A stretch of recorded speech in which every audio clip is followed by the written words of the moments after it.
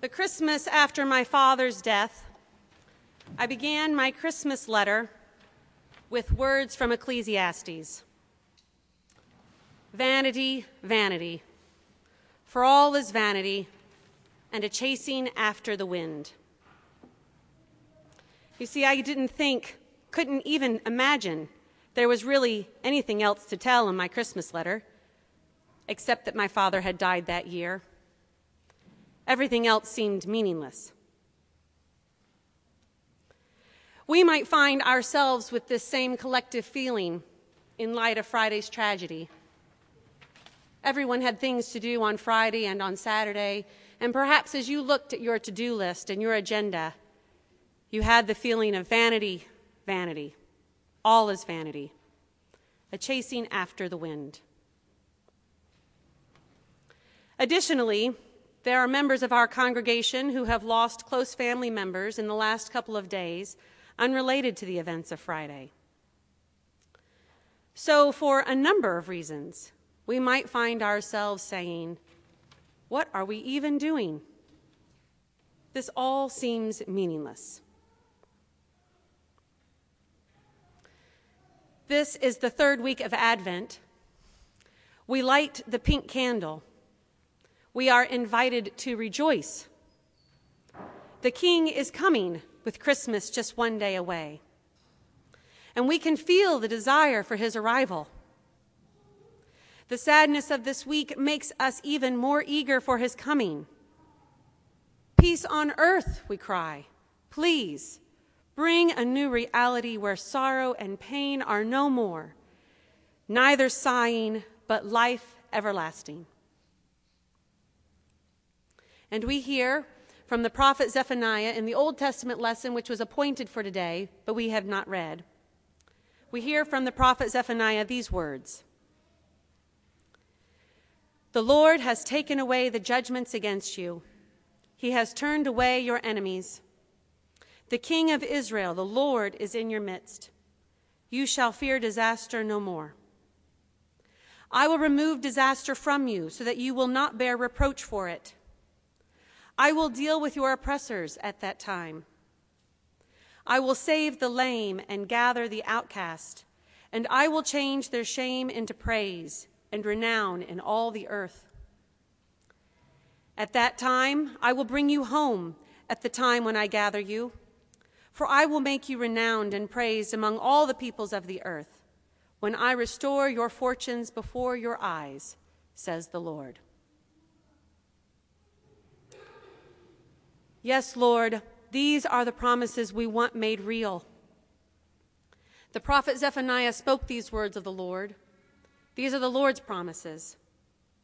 So when John the Baptist was in the wilderness, reminding his followers of the prophet's words and his certainty that the time for ushering in this new reality was upon them, they find themselves saying, "Yes, that is what we want. Tell me what I need to do to prepare."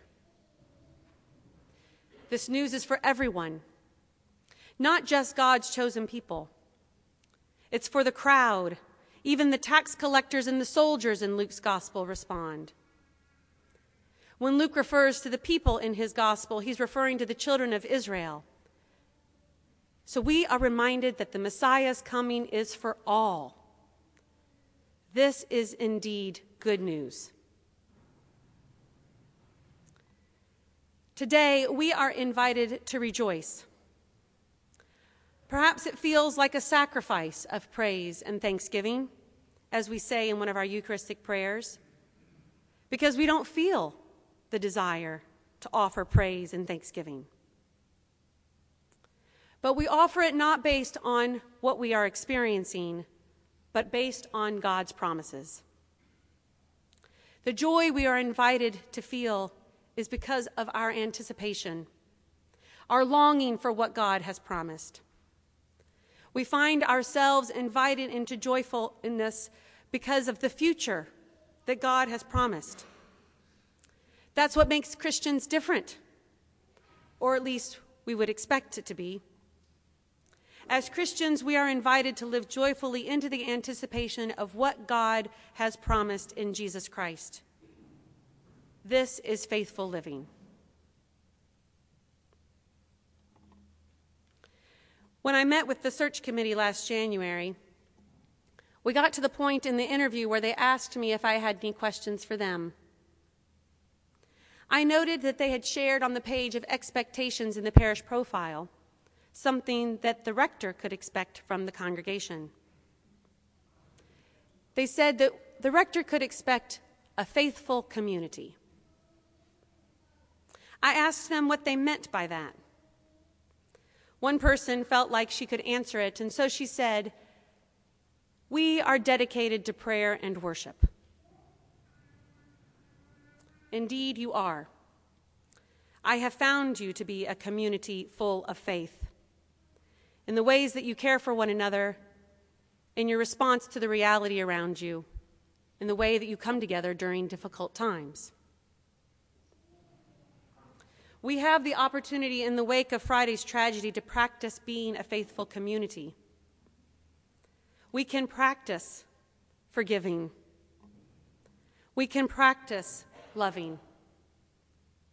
We can practice compassion. We can practice generosity. We can practice prayer.